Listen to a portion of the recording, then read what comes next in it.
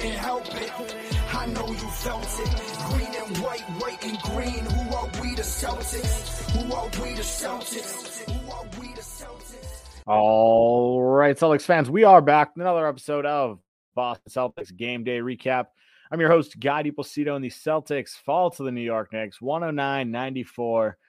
This is an ugly one, through and through. A really tough game, again, from Jason Tatum. We'll talk about that. He was ejected in this game. We're going to talk about all of it. But to get things started, I want to follow today's podcast, same as usual. Run through player of the game, run through some of the highs, some of the lows. Definitely not a lot of highs in today's game. But to get things started here, I want to get player of the game to Malcolm Brogdon. This was, one of his – it was a good game. I'm not going to say it's one of the best games he's had as a Celtics. I don't agree with that statement. But overall, solid, efficient, 22 points, 10 of 16 from the field, 2 of 5 from 3. He was one of very few guys that went out there and could hit the 3. 40% from 3 for him. Al Horford, another one. Marcus Smart even was one of the better three-point shooters for the Celtics today. Not really saying too much. But overall, Malcolm Brogdon went in, played pretty well in the 28 minutes that he got today. No Jaylen Brown. Celtics to kind of rely a little bit more on Derek White, a little bit more on Malcolm Brogdon. Still went small in this one. There were a couple points where, Joe kind of let the rest put in Muscala, which we'll talk about. I was very happy when that finally happened. But it took, 6 minutes into the third quarter for Muscala to get his first minutes of the game. I was tweeting about it in the second quarter when the Celtics were shooting an abysmal percentage from 3. Outside of Malcolm Brogdon, honestly, there's really not a ton of great games. I'd say Marcus Smart was one of the better ones. He had 19, 4 rebounds, 2 assists, a steal, 2 blocks. Defensively was solid, as usual. But this was another game. To me, he shot probably too many threes, some of them not in rhythm, but, he was actually hitting them compared to, everybody else. Jason Tatum was 1 from 9. Marcus Smart, 2 of 7. Again, not a great percentage, but as far as Marcus Smart goes, it's not the worst thing in the world. Would you like to see, him drive into the rim a little bit more? Absolutely. And you look at those numbers, obviously 2 of 7 from 3, 7 of 15 overall. Do the math there is 5 of 8 from everything inside the arc. So overall, when Marcus Smart was aggressive, he looked good. So solid game from him overall. Outside of that, you really saw Al Horford chip in a solid game, 13 points, 3 rebounds. Again, that number low, but 5 of 9 from the field, 3 of 7 from 3.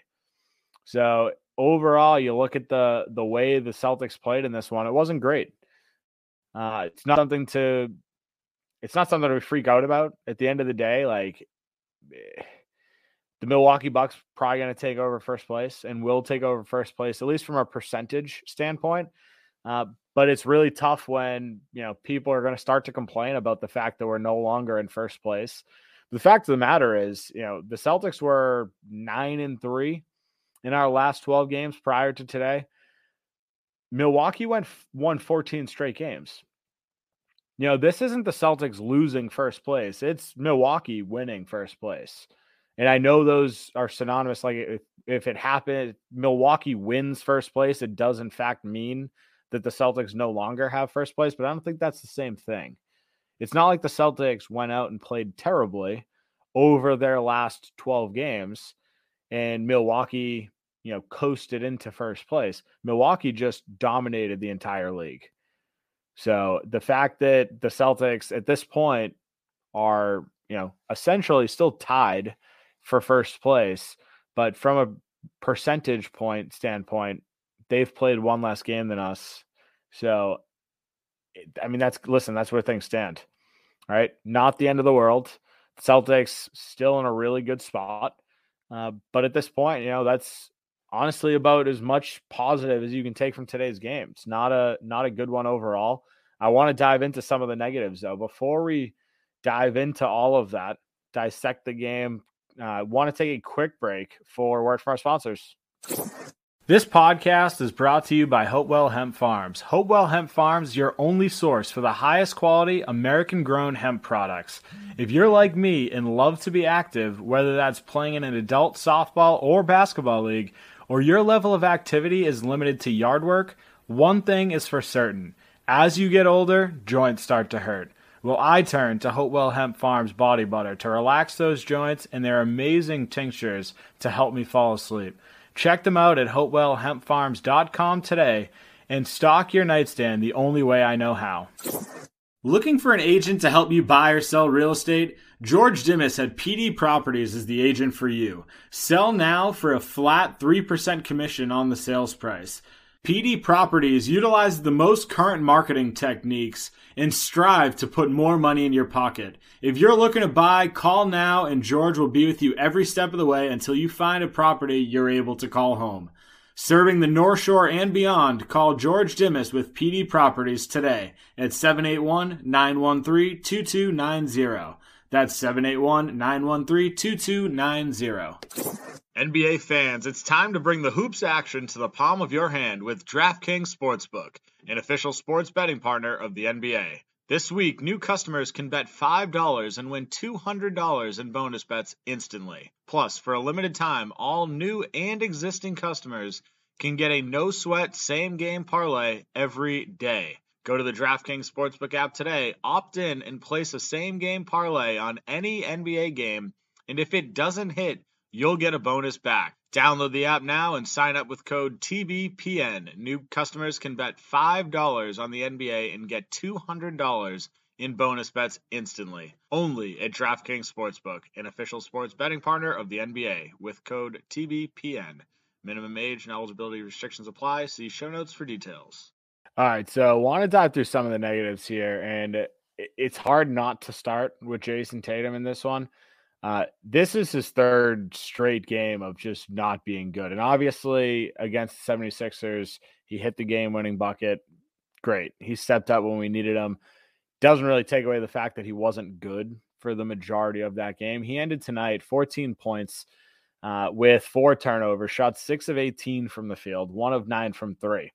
And again, just like what I talked about with the record itself, the fact they lost tonight and Milwaukee is likely taking first place, it's not something to freak out about.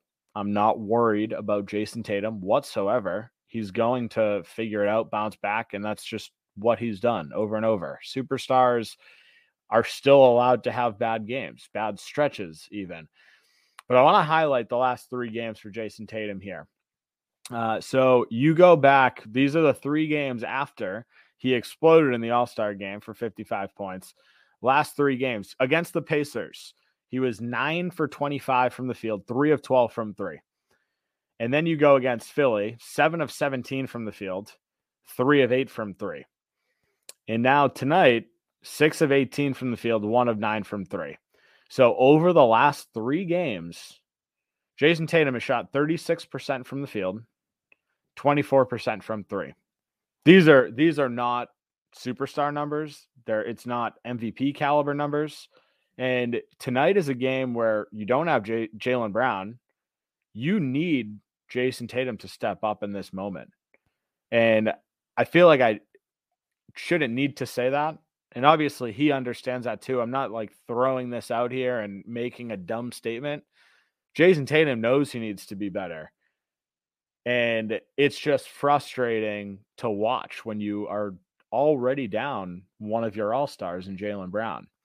So this is a tough game to watch as a guy that wants the Celtics to win every game. Obviously, it's unrealistic, but Jason Tatum is better than what he's played like in the last 3 games. And we need the Jason Tatum that we're used to seeing post All-Star break come back. Post All-Star break, the last couple of years, he has been on a completely different level and has taken the league by storm. And right now, we're not really seeing that, and that needs to change. Overall, in this game, though, he wasn't the only one that struggled. We saw, Derek White, very consistent for the large majority of this season. Wasn't a very good game for him. 4 of 11 from the field, 0 of 5 from 3. Did have moments that he looked phenomenal in. pushed the ball defensively, was fantastic. Again, had 4 assists. He led the team in assists with 4. But again, that just shows you that the Celtics really struggled. Like our leading assist man, actually, Jason Tatum had 9 in this one. But Derek White was second in line with 4. That's not good, right? The Celtics only had 21 assists in this game. And frankly, it's because the Celtics just couldn't hit shots. We shot 44% from the field, 21% from 3, 21%, 9 of 42. And the gross part about it is that the Celtics just, at the very beginning, could not figure it out whatsoever. They were 1 of 12 from 3 at the end of the first quarter, 2 for 19 at halftime. And it wasn't until the third quarter where they actually turned it on. Like they were 7 for 32 at the end of the third. So do the math there. They were 5 for 13, which is pretty, I mean, it's not good percentage, but it's solid. It's fine, right? But then fourth quarter comes around and they just stunk it up again. They went 2 for 10 in the fourth quarter. So this is the story of today's game. And frankly, like the thing that is frustrating about it is these looks weren't bad looks. Derek White pulled up for the same threes that he normally hits, shot 0 for 5. Jason Tatum pulls up for the same threes he usually hits, was 1 for 9. Like all of these guys just weren't hitting. 9 for 42. It's a really, really tough look. But frankly, like when the threes weren't falling, instead of, driving into the lane, trying to draw contact, getting to the free throw line, they continued to settle for threes. You look at the way the Knicks played, this was a smart game for them. They got to the free throw line a ton. They got to the free throw line 34 times. We got there 14. We talked about it in the podcast about the Philly game, right? Embiid got to the free throw line 6 more times than the Celtics did. Just Embiid, right? Tonight, the New York Knicks got to the free throw line 20 more times. And when that happens, like you're going to have a tough time climbing back. It seemed like every time the Celtics kind of made a run, got it within 10, the Knicks answered. And it's really hard when you're down by so much to battle back over and over and over again. Like the Knicks had a 20-point lead in this one. We got the lead down to 7, I believe, a couple times. And then the Knicks responded. The Celtics continued to jack up threes. They continued to miss. And we just kept running through the cycle over and over again.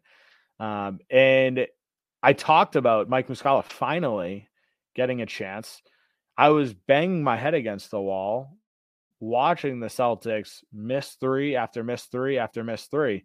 And I'm sitting here wondering why we're not seeing guys like Peyton Pritchard, why we're not seeing guys like Mike Muscala check in. Peyton Pritchard, I mean, frankly, Jalen Brunson, very, very good player, right? Quick, fast, good player. Both of them are small.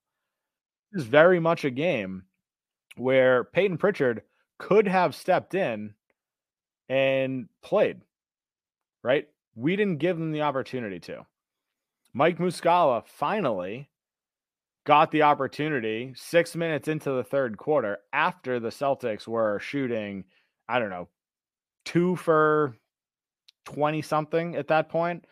As soon as Mike Muscala checked in, the Celtics hit a couple shots.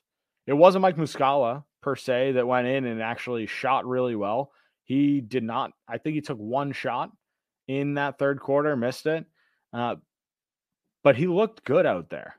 And frankly, when he was out there, the Celtics were playing well. He was the only guy. So tonight, he was the only guy, actually, and Derek White, that were not negative in a plus. He was 0, so it's not like he was a positive overall.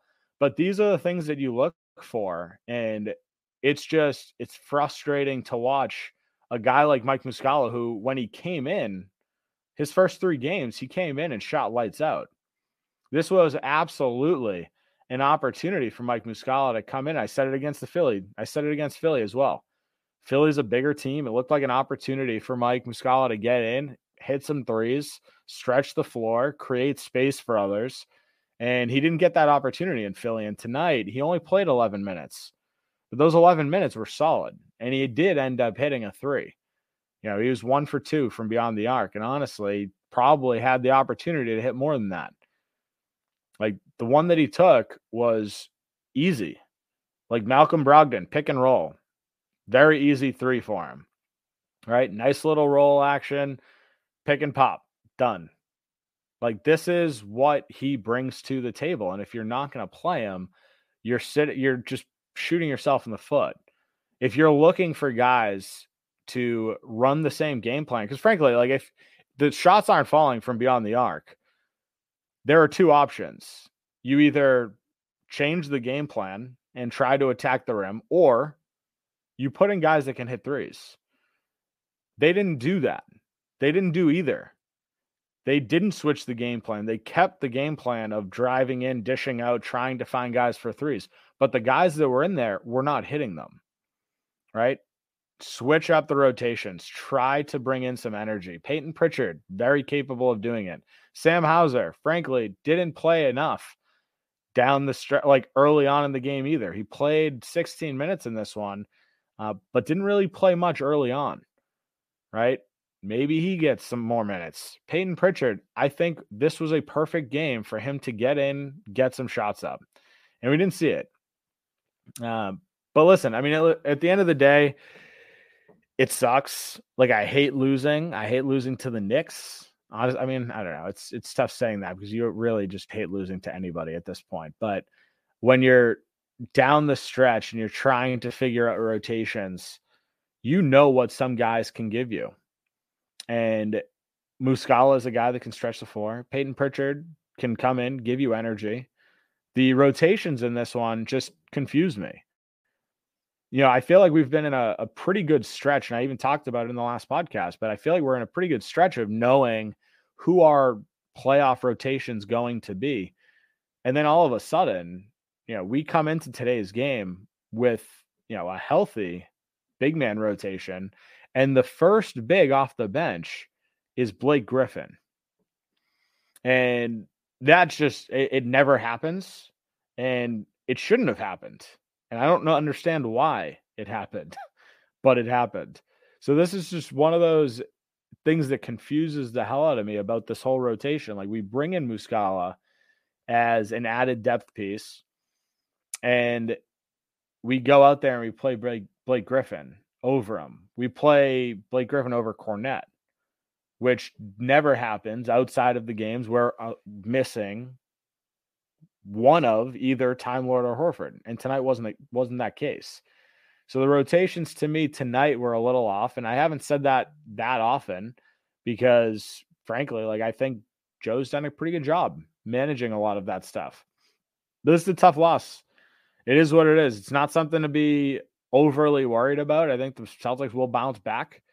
But at this point, from a percentage point standpoint, we're second in the Eastern Conference behind Milwaukee. We still have one more win than they do, but we also have one more loss. So we've actually played 2 more games. So right now it's tied in the Eastern Conference. Giannis is still out. They've won the last couple of games without Giannis. So I don't know, so be it. But at this point, hopefully they lose their next game. Hopefully the Celtics win their next game. We'll be right back at it. We'll be right back in the lead in the Eastern Conference. At this point, I'm not worried about it. I don't really care as much about the records, about where the standings lie at this point. There's still a lot of time left. And frankly, we could be down 2 right now, and there's still an opportunity to come back. We play them one more time, and that will determine the tiebreaker. And at that point, we'll have plenty of other games in front of us. Are the Milwaukee Bucks going to win 30 straight games? Probably not. They're going to lose at some point, especially if Giannis continues to be out. So at this point, make sure you're healthy. That's the number one priority heading down the final 19 games of the season is get healthy.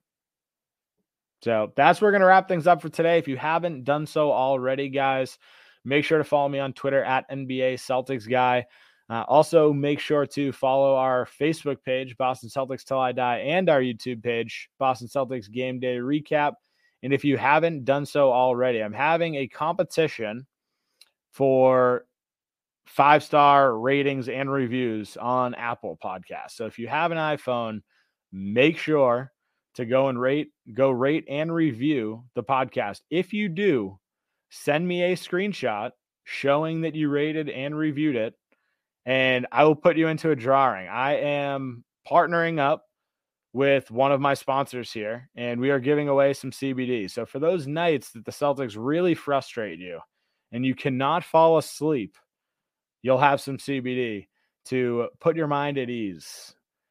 So make sure to do that. You can message me on Twitter at NBA Celtics Guy, a little snippet of the rating and review, and I will put you into a drawing. Once we hit 100 ratings and reviews, I'll be running a drawing live on air. We can do something for it. But that's where we're going to wrap things up, guys. Have a great night, Celtics fans. We'll talk soon. Yeah, you couldn't help it. I know you felt it. Green and white and green. Who are we, the Celtics? Who are we, the Celtics? Who are we, the Celtics?